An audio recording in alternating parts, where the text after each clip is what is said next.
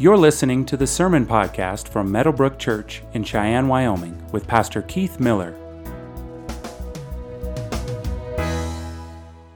Our scripture reading comes from Hebrews chapter 1, verses 1 through 5, and it can be found at page 1001 of the church Bibles.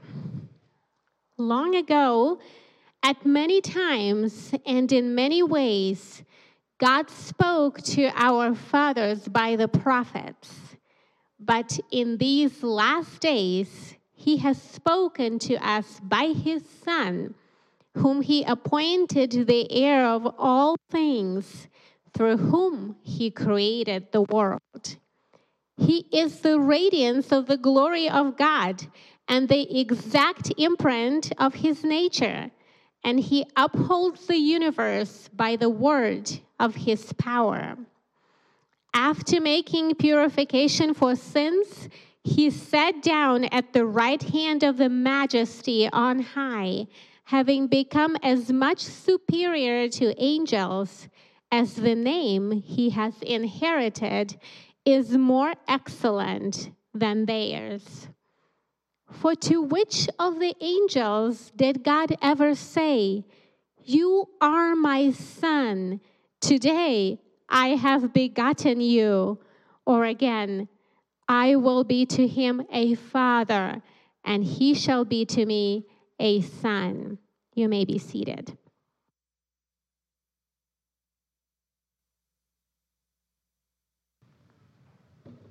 Well, good morning.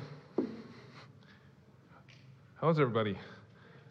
Good. Okay, like two of you doing good. That's good. I'm glad. Hey, just if you found your way in to our worship service, like a little after we got started, just an important announcement. Next week, after the second service, which is this service, we're having potluck. It's kind of an old word, but we're doing bring your favorite Christmas dish that you like to share, and we're going to eat food afterwards. So, sound cool? So we want to do more things like that. We did a football thing, chili cook-off, and that was a lot of fun for me because the Eagles won that game. Yes, I know, but you know, they're not going to go to the playoffs, but I'll take a win when we get it. All right. Okay, ushers can come forward and take the offering. If you're visiting with us,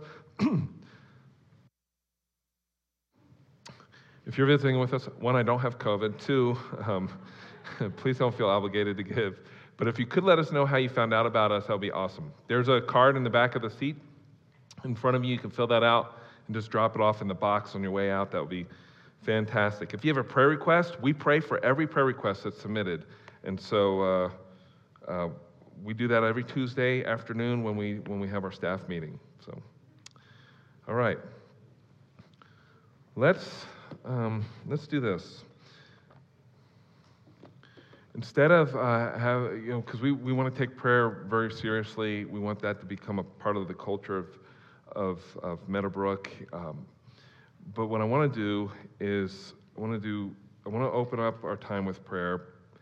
But I also want to leave room for, at the end of the service, that if you want to just to be able to pray in light of what you heard during the message or how God is challenging you, and want to save time for that as well. So let's do this. Let's just close our eyes, or whatever your posture is for prayer, and I'm just going to lead you in this prayer. And I'll just say this. As we go before the Lord in prayer, pray this. Pray that God will open your heart to whatever it is he wants to bring to your attention through the message today. Just take time, just pray in the quietness of your own heart. Just pray for that.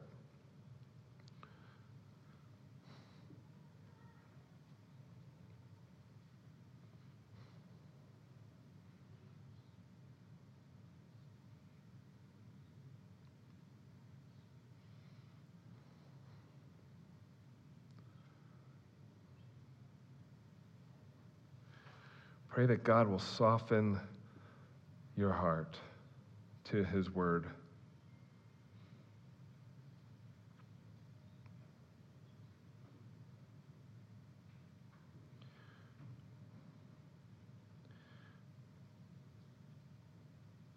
pray that whatever distraction or distractions that you have had this week or even right now, that God will quiet your heart down, quiet your anxiety down so that you can hear what he wants to say to you today.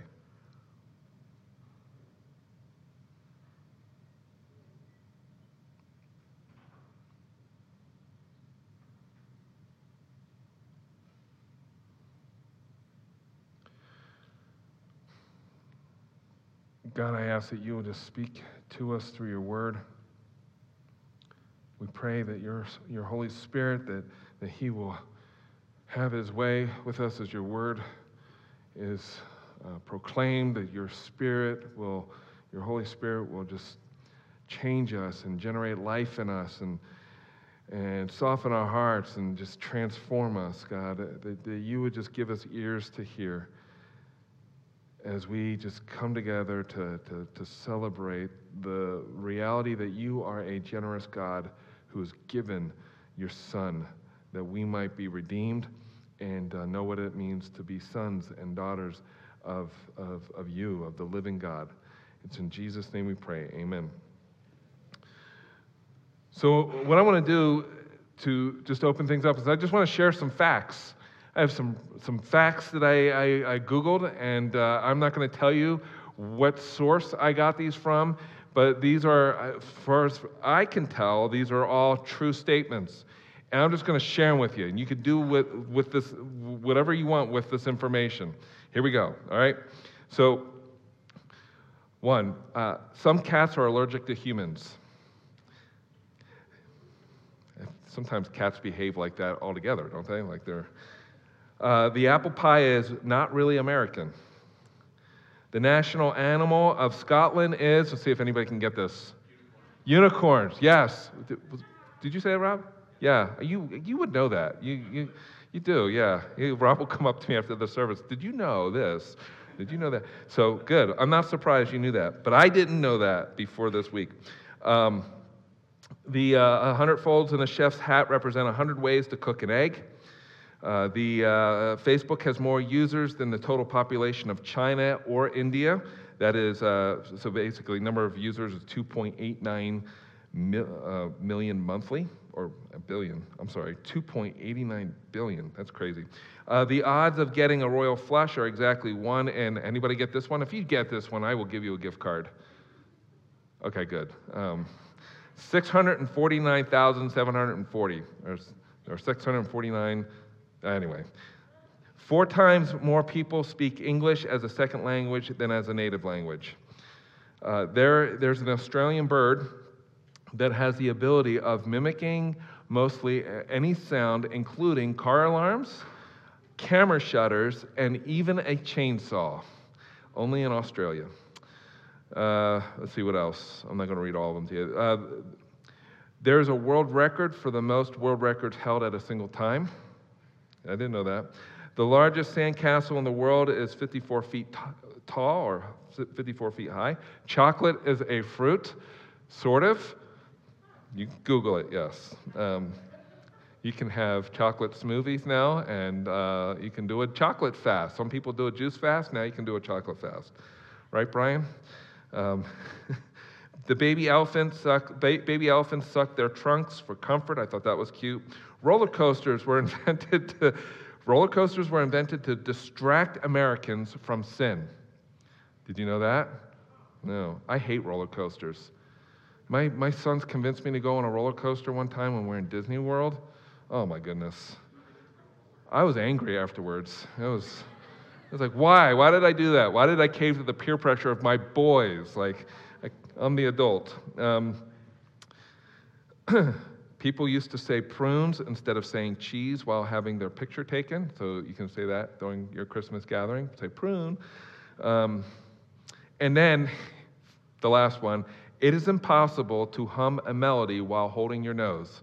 Now, some of you are tempted. Is that true? I want to try it. Go ahead, try it. You can try it now. Just hum. None of you are going to try it. The first service, like half the people are like, okay, fine. And so, all right. Why did I share all that information to you, or with you? Sometimes we treat the Bible that way. We read the Bible, get some information, it's in our brains, and we do nothing else with it or little else with it, right? Like we're going to look at Hebrews chapter 1, verses 1 through 5, which is an amazing, amazing section of Scripture. And the temptation is, and maybe even the danger is that we read it together, that we look at it together, that we put our noses in the Bible together, and all that comes of it is that you learn a few facts about Jesus and nothing more happens as a result. You know, we even treat the gospel that way. Sometimes we treat the gospel as, okay, here are the facts. Jesus lived a life I could never live. He lived the perfect life. Okay, got that down. He was perfect in every way. And then he died on the cross for my sins. Okay, I got that down. That's good, okay. And then he rose on the third day. And if I believe those things about Jesus, I will be saved. And we treat the gospel that way. We treat it kind of as an initiation point where some facts that we agree with to get into his kingdom. One author said this, a pastor, he said, "The gospel is not a hotel to pass through, but a home to live in. Not a gateway into the Christian life, but the pathway of the Christian life. Not jumper cables to get the Christian life started, but an engine to keep the Christian life going." Now think about that. One pastor said, we need to preach the gospel to our hearts every day, and I agree with that 100%. The book of Hebrews is written, actually is a sermon. It's a sermon manuscript that we have in our Bible. It was written out for the benefit of a suffering church. These Christians had their properties taken from them. They had lost their jobs. Some of them had been disowned by their own family because of their faith in Jesus. And even some were in danger of losing their lives. And so the author of Hebrews, we don't know who wrote Hebrews, but the author of Hebrews starts off to say, this is what you need to know because I want to encourage your heart. Long ago, at many times and in many ways, God spoke to our fathers by the prophets. And then he just gives a list of who Jesus is. He gives just this list of character traits of Jesus as a way to encourage the hearts of these Christians. And so what I want to do is just look at three things we learn from this passage. One is that God has spoken to us. And, if you have a Bible or a digital device that you read your Bible on, you want to be tracking with me. If you don't, you can just listen. That's fine too. But he begins by stating, long ago at many times and in many ways, God spoke to our fathers by the prophets. That's, if you think about the truth of that statement, that's staggering. That the God of all creation, we looked last week at this generous God, that was week one, God is, God gives himself, that he has given himself to all of creation by creating you and creating me. He did one of the most loving things he could have possibly done is that he created us to know the most amazing, most beautiful, greatest reality in the universe, namely himself. I said last week, God is not, I said that the earth, that humanity is not the center of God's universe. God is the center of God's universe, and he has invited you to be able to know him and to enjoy him. That was last week. So if you missed it last week, you can check it out online. This week, that God gives his son, or he gives the son. And so he, long ago, and many times and in many ways, God spoke to our fathers by the prophets, in that he is not indifferent, he is not removed from reality, he is not often on vacation somewhere. He is intimately acquainted with his creation and with you and I as human beings. He is a personal God.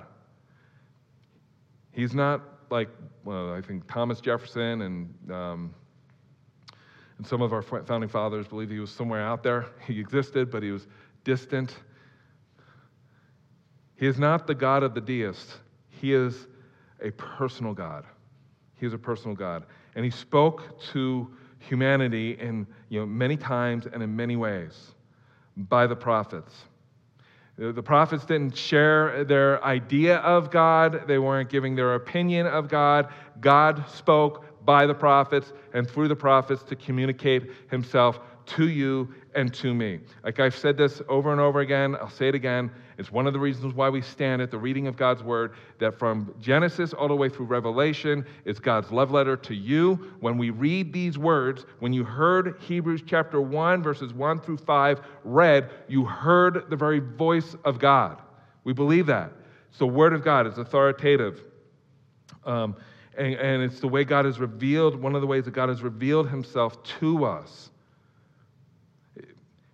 The thing that the author of Hebrews does not do is he doesn't try to prove the existence of God. He just assumes God exists.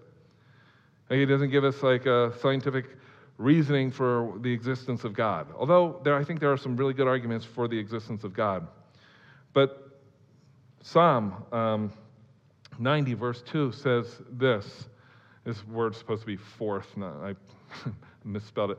But let's read this together. Ready? Before the mountains were brought forth, or ever you had formed the earth and the world, from everlasting to everlasting, you are God. Yeah, so brought forth. That's the right one. Form. So anyway, the point is this. Is that from everlasting to everlasting, you're God. You want to know, like, why God existed from, before earth was created, before the universe was created? Because he is from everlasting to everlasting. That's why. He is God. And he revealed himself in words and deeds, through visions and through dreams, through individuals. Like he spoke to Moses through a burning bush. He commissioned Moses to lead Israel out of the bondage of slavery from Egypt. He spoke through prophets like Isaiah, and he spoke through prophets in weird ways too. Like he would tell one of his prophets, "Okay, I want you to lay." I think it was Jeremiah. "I want you to lay on one side for a long time, just I forget how many days, and then turn on to the other side. And then now I want you to tell the people why you did that." Like a prophet by the name of Hosea, "I want you to marry a prostitute or a very immoral woman by the name of Gomer. I want you to marry her because I'm going to use your jacked up, broken family situation as a way to communicate my word to all of Israel and say, hey, you see this guy's family? That's you, Israel." Right? And so he spoke in many ways and many times to and through his prophets. He also revealed himself through the apostles and the disciples, through guys like Matthew, Mark, Luke, John, the Apostle Paul, Peter.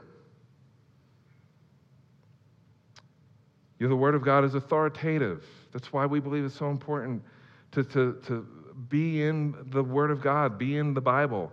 Like we believe it's without error here. We believe that the Bible carries the authority of God Himself. The Bible says in 2 Timothy chapter 3, verse 16, that all Scripture is what? Breathed out by God. Let's read this together. Breathed out by God and profitable for teaching, for reproof, for correction, and for training in righteousness, that the person of God may be complete, equipped for every good work. Like, you cannot develop in your relationship with God, deepen in your relationship with God, if you're not reading His Word. It's impossible. Just showing up on Sunday and doing nothing outside of, that with reading His Word, you will not grow as a Christian, as a follower of Jesus. And as he spoke by the prophets, and he promised through the prophets and through his word, he promised that a deliverer would come. And this deliverer would be the Messiah, and he would make all that is wrong with this world right. Like some of those promises include Genesis chapter 3, verse 15. I will put enmity between you and the woman. God was speaking to the serpent and to Adam and Eve after they had sinned. He said, between your offspring and her offspring, I will crush your head, or he will crush your head, speaking of Jesus, and you will strike his heel. And that happened at the cross. At the cross, the serpent, the devil, struck the heel of Jesus. He wounded him. And when Jesus rose from the grave, I believe the serpent's head was crushed. And it will be finally crushed one day when the devil is thrown into the lake of fire. And there was other promises. A promise that was made to a really jacked up guy by the name of Judah. He was not a moral person, but it was made up. He was given this promise about his gene pool, about his family line. The scepter shall not depart from Judah, nor the ruler's staff from between his feet, until he to whom it belongs shall come, and the obedience of the nations shall be his. Speaking of Jesus, I mean, these are some of the verses you typically don't see Genesis chapter 3, verse 15 on your Christmas cards, right? You typically don't see Genesis chapter 49, verse 10 on your Christmas card. Like, you know, the individual by the name of Judah didn't really exude morality in his life. But we do see verses like Isaiah chapter 7, verse 14. Therefore, the Lord himself will give you a sign. Behold, the virgin shall conceive and bear a son, and you shall call his name, what? Emmanuel. And what does that mean? God with us. And in Micah chapter 5, verse 2, you, O Bethlehem, you're too little to be, you're unnoticeable. Like nothing really important is thought to have come out of Bethlehem. But you, little among the clans, from you shall come forth for me one who is to be ruler in Israel. I love this line. Whose coming forth is from of old, from ancient days.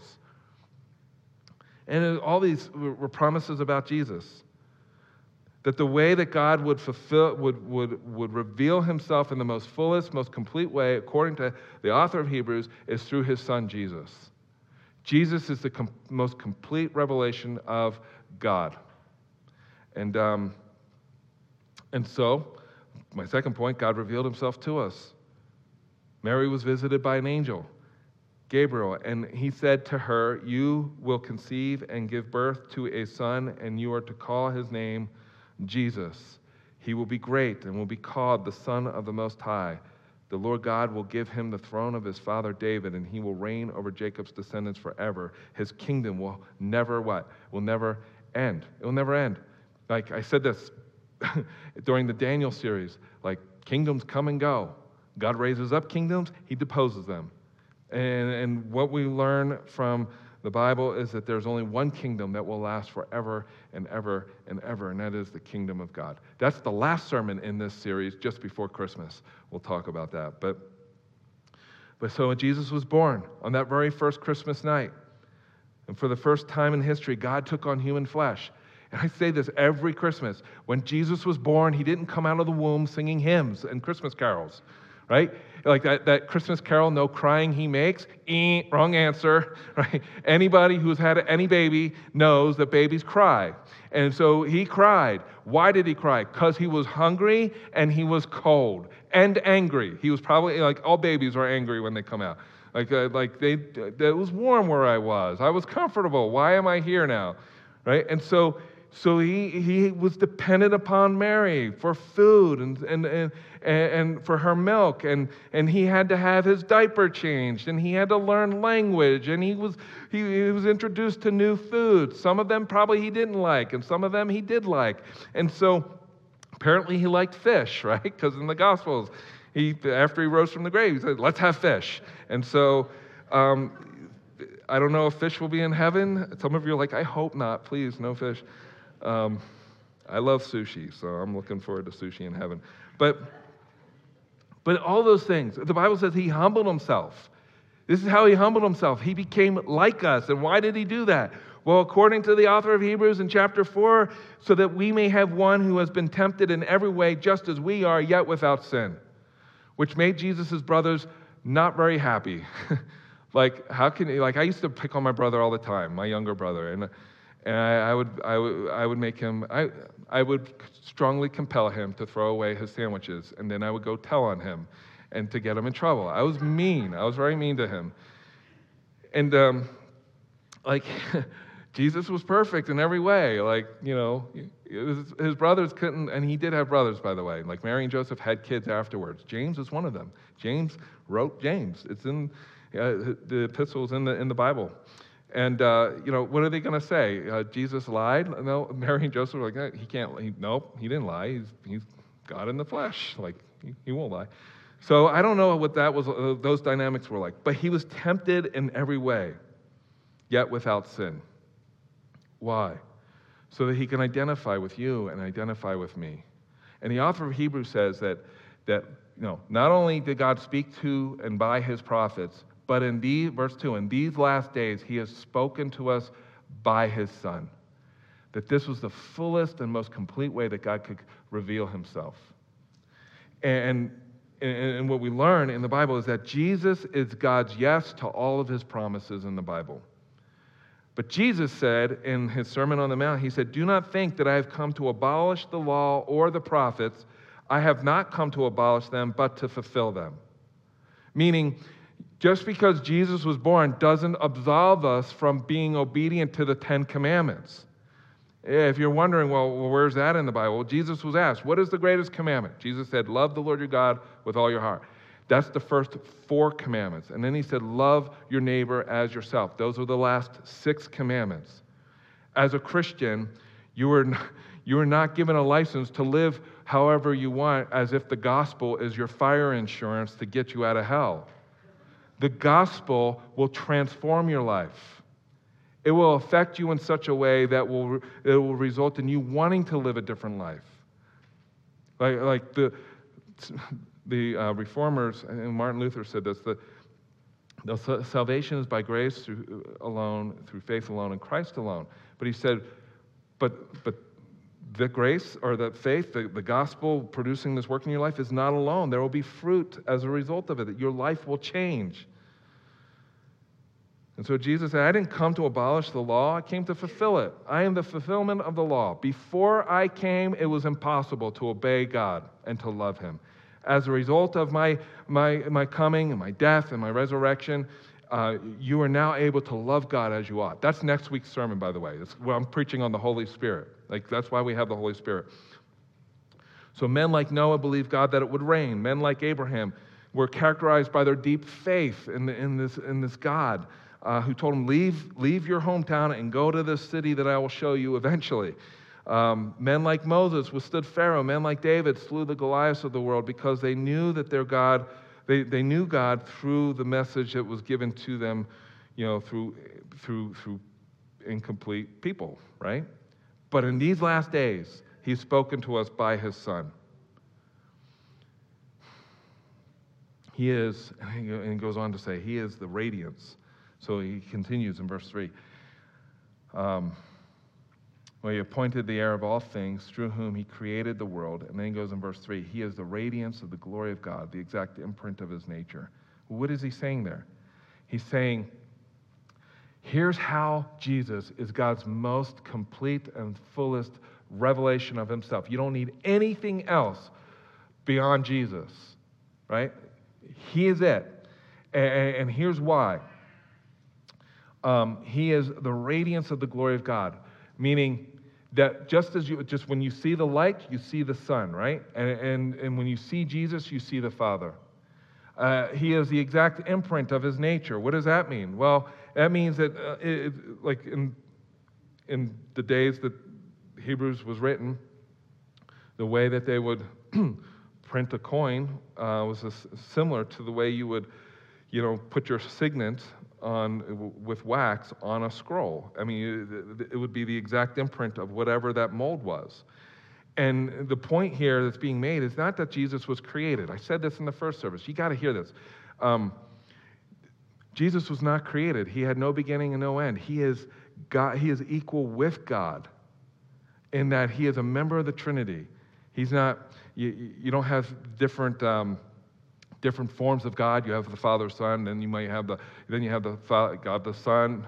So you got God the Father, God the Son, God the Holy Spirit. Those aren't different forms of God. They are all part of this triune being who is God. 3 persons, 1 God. Now wrap your mind around that. That's a hard one. Jesus is never created. He is God. That's the point that's being made. And in case there's any wonder as to, what does that mean? Well, it means this. He upholds the universe by the word of his power. He upholds the universe by the word of his power. Meaning the reason why you are here today is because of Jesus. The reason why our solar system and planet Earth is in the orbit it's in, is, according to Hebrews, is because of Jesus. He upholds the universe by the word of his power. And he demonstrated that power throughout his life on earth before he went to the cross. Like one such story we read about in Matthew chapter 4. If you're taking notes, you can read it sometime. It's Matthew chapter 4, verses 35 through 41. I'll just retell it.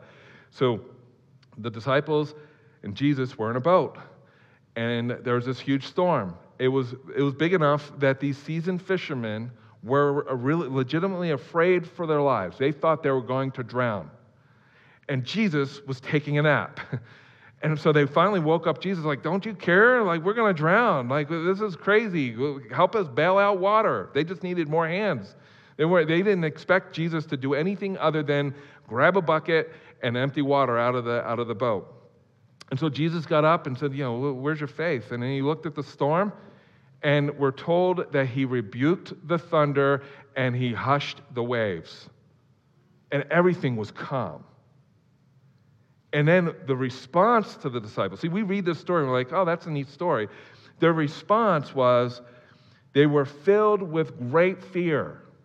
This was a different kind of fear than the fear that they had when they thought the boat was going to capsize. They were filled with great fear and said to one another, who then is this that even the wind and the sea obey him? What they were doing was that they witnessed what Jesus had just done, and they remembered, I believe, Psalm 107, which is the fisherman's psalm. I'll have the words on the screen. I won't ask you to read it, but I just want to take my time to read through it so you can see this. Some went down to the sea in ships. Now, in case you're wondering, that Psalm 107 is about God, okay?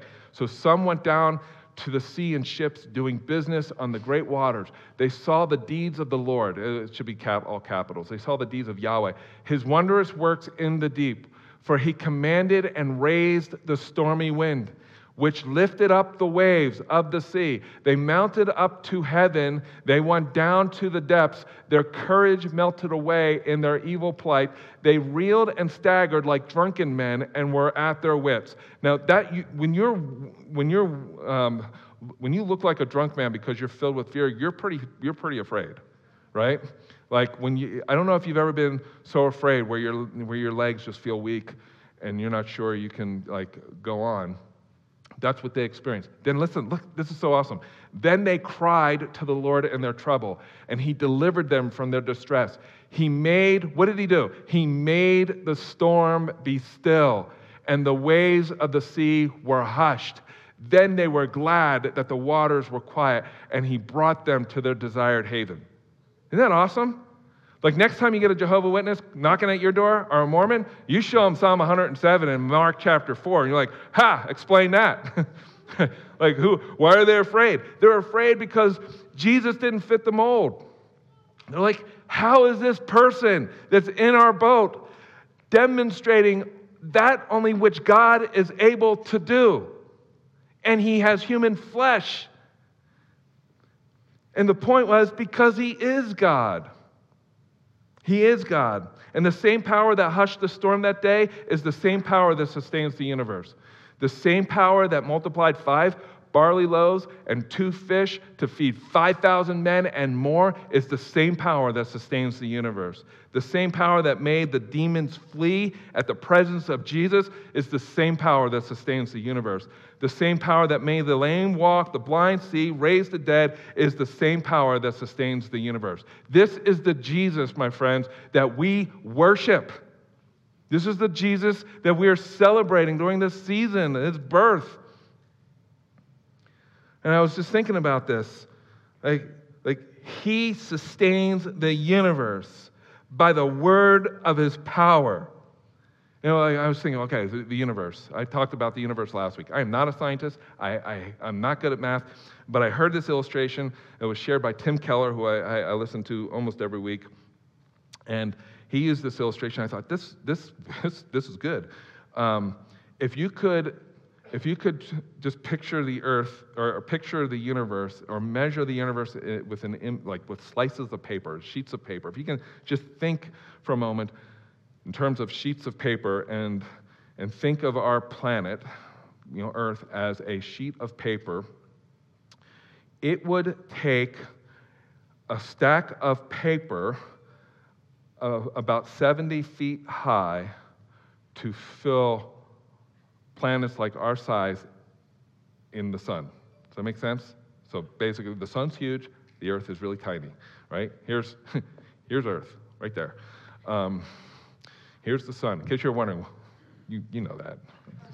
So the diameter of our little galaxy, if Earth was the size of a slice of paper, would be a stack of paper 310 miles high. And we are reading in Hebrews chapter 1 that Jesus sustains the universe by the word of his power. And you want him to be your consultant? You want to treat him as your co-pilot? He is Lord. That's the point here. Like the author of Hebrews wants these Christians and wants us to know that it doesn't matter what's going on in your world. Governments may be toppled, presidents may lose their mind, all kinds of stuff may be happening in your world right now. There may be a new variant. There may be 10,000 new variants by the time we breathe our last breath and we're in the grave with this whole COVID thing. But what will never change is that Jesus is Lord and he sustains the universe by the word of his power. You're here today because Jesus is Lord. And here's the thing about this. This is where I want you to see this and not look at it as a list of facts about Jesus, but something that will transform your life. And that is this. Jesus leaves no room in your life to have him a part of your life unless he is Lord. You cannot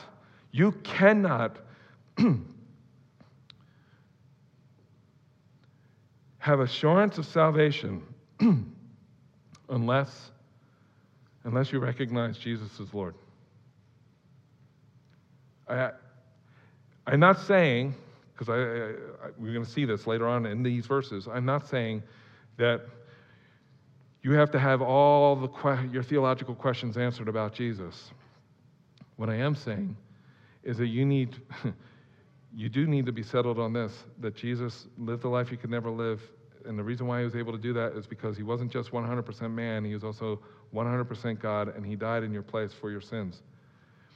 You do need to understand that when he calls you to follow him, he means business. There is no room for him to be other than Lord in your life. And he loves you too much to leave you as you are. What this means, brothers and sisters, is that if you place your faith and trust in Jesus Christ, if you become a follower of Jesus, he will change your life. And if your life has not been changed by him, it's probably because you do not know him as Lord. That doesn't mean that you're perfect. I'm not perfect. Just ask my family, right? But what it does mean is that you look different today than you did when you first placed your faith and trust in Jesus. And the question that begs to be answered, and only you can answer this, is what areas in your life are you holding on to that you have not yet given over to his lordship? And I think the Christian life is a journey. It's a spiritual journey, and the more and this has been my experience, the more that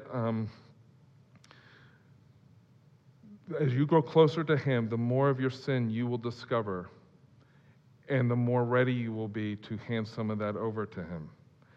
Like, there's stuff that when I first became a follower of Jesus, when I first became a Christian, there was stuff in my life I didn't see that needed to change. It took time that God pointed it out to me. That's why I said a couple weeks ago, I think I even said it last week, is that, God, and God inviting you to know him, what that shows us is that he's not repulsed by you. He pursues you anyway. He knows everything there is to know about you, even more than you know about yourself and more than I know about myself, and he pursues us anyway. And then on top of that, he sent his son so that you can know him. Jesus said, and if you're wondering, well, where in the Bible are you seeing some of this? Well, Matthew chapter 7. It's kind of a scary passage because Jesus said this. He said, "Not everyone who says to me, 'Lord, Lord,' will enter the kingdom of heaven, but the one who does the will of my Father who is in heaven. That's the difference between submitting yourself to the lordship of Christ and just paying lip service to him. Not everyone who says, Lord, Lord, will enter the kingdom of heaven, but the one who treats God as Lord, or treats Jesus as Lord, but the one who does the will of my Father who is in heaven. On that day, many will say to me, Lord, Lord, did we not prophesy in your name, and cast out demons in your name, and do many works in your name? And then I will declare to them, I never knew you. Depart from me, you workers of lawlessness. Like, the point, one of the things that we should glean from these verses is that Jesus is not your sugar daddy, right? He's not born to just to be your assistant or to be your consultant. I mean, how many of you listen to consultants? Like, I had a consultant once who I hired at a previous church, and like half the stuff he said I listened to, and half of it I'm like, okay, I'm not sure I agree with that. That's how we treat Jesus sometimes. He is King of Kings and Lord of Lords. And we're called to serve him. He is our Lord, not the other way around. Which leads me to the third point. And God provided the way to be known by him. I was I was careful how I worded that. But the point of Hebrews chapter 1, or as he moves on here, when he says this, he says, after he says he upholds the universe by the word of his power, after making purification for sins, after he died in our place for our sins, he sat down at the right hand of the majesty on high. What the author of Hebrews is reminding these suffering Christians of is that not only did God pursue you and sent his son to die in your place for your sins, but he made it so that you can be known by him and to know him. The Bible says that every single person born on planet Earth are not God's children. We are human beings who bear his image. Every person born on this earth is born into sin, and the Bible says, not Keith Miller, the Bible says that we are born children of the devil. That's our allegiance, that's our posturing. And that God still pursues us. He rescues us, and then he says, you're mine now, you're my son, you're my daughter. That's the point of Hebrews. The author of Hebrews is saying, remember who you were and remember who you are now, and know this, that you belong to him. And it doesn't matter what your family does to you. It doesn't matter what the government does to you. It doesn't matter what happens to your property. Because the one thing that will not change is the fact that you belong to him. His lordship does not change. And according to what Jesus said, he said, nobody will ever pluck you out of my hands. That's John chapter 10, if you're wondering where that is in the Bible. So Jesus is God's final and perfect revelation of himself, the one who upholds the universe by the word of his power, made purification for your sins. Think about that. The word of God was born in Bethlehem to be wounded on Calvary, to die on Calvary. Like I said last week, love is, that Jesus is love wrapped in flesh. Love wrapped up in flesh, stretched out his arms on a cross to demonstrate how much God loves you and the extent that he has gone to redeem you, regardless of your past or where you're at now. I mean, consider the irony in these short verses of what we learn about Jesus. In just 5 verses, we're given the 7 characteristics of who Jesus is. He is the heir of all things. He is the creator of all things. He is the sustainer of all things. He is God above all things. He is over all things. He is supreme over all things. He is the all-sufficient Savior of sinners who did not protest death, a death that he did not deserve. He went to the cross willingly. And why did he do that? Well, again, the author of Hebrews says, hey, you want to know why? Just turn to chapter 12, and I'll tell you why. For the joy that was set before Jesus, he endured the cross, despising the shame. And now he is seated at the right hand of the Father. And why is he seated? Because he only needed to do it once. I said to you last week, and the weeks previous, like when it comes to God's love and his grace and his mercy and his justice and his holiness, his power, like all those things. I use the word infinite. He is all those things in infinite measure. Why did I say infinite? Because he does not need to improve upon himself, right? Well, what Jesus did on the cross does not need to be improved upon. He doesn't need you to make what he did on the cross complete. That's why I said, and I keep saying, and it's a hill I'll die on, that if you have truly placed your faith and trust in Jesus Christ, there is nothing, listen, some of you need to hear this, there is nothing that can separate you from the love of God that's in Christ Jesus our Lord. And you're like, well, what does that mean? It means Romans chapter 8, verse 1. There is therefore no condemnation for those who are in Christ Jesus our Lord. Why? Because he went to the cross. He died in your place, a death that you deserved, that I deserved, under the wrath of God. He was buried in a tomb. He rose on the third day, and he ascended into heaven, and he sat down. He sat down. The priests before him, the Levitical priesthood, they didn't sit down after every sacrifice was made because it was ongoing. It was incomplete. But when Jesus laid down his life, it was full and it was complete. And we learn from the prophet Isaiah just exactly what he did. It says of Jesus, but he was like hundreds and hundreds of years before Jesus' birth. He was pierced for our transgressions. He was crushed for our iniquities. Upon him was the chastisement that brought us peace. And with his wounds we are healed. All we like sheep have gone astray. We have turned every one to his own way. And the Lord has laid on him the iniquity of us all. He was oppressed and he was afflicted. Yet, listen to this. This is the irony. The Word of God, the Word of God, the Gospel of John chapter 1 describes Jesus as the Word of God. The Word, God's most complete expression of himself, is Jesus, was afflicted and oppressed, yet he opened not his mouth. It was on the cross that the Word of God was silent. Like a lamb that is led to the slaughter, and like a sheep that before it shears is silent, so he opened not his mouth. Why? Because it was the expression of God's love for you and for me. And then he sat down. There's a statement that I read. I think Charles Spurgeon said this. You are more sinful than you ever dare believe. You are more loved than you ever dared hope. You are more sinful than you ever believed. You are more loved, I would say, than you can ever imagine, more than you can ever imagine. You can't wrap your mind around it, how loved you are. And if you ever doubt the love that God has for you, just look to the cross.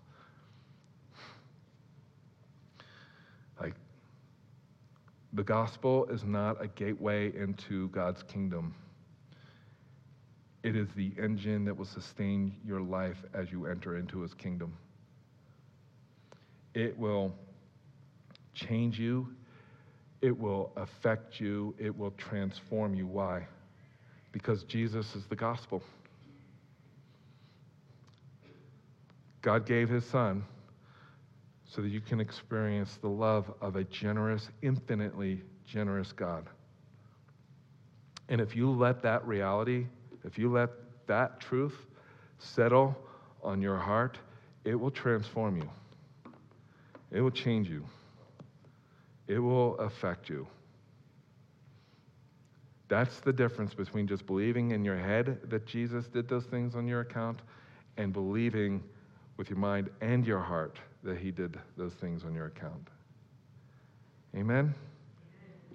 Let's pray. Father, thank you so much for this day. Thank you for your grace and your love and your mercy. Thank you for what we learn of Jesus. God, I thank you for the message of Hebrews. That Jesus, that he is better than everything.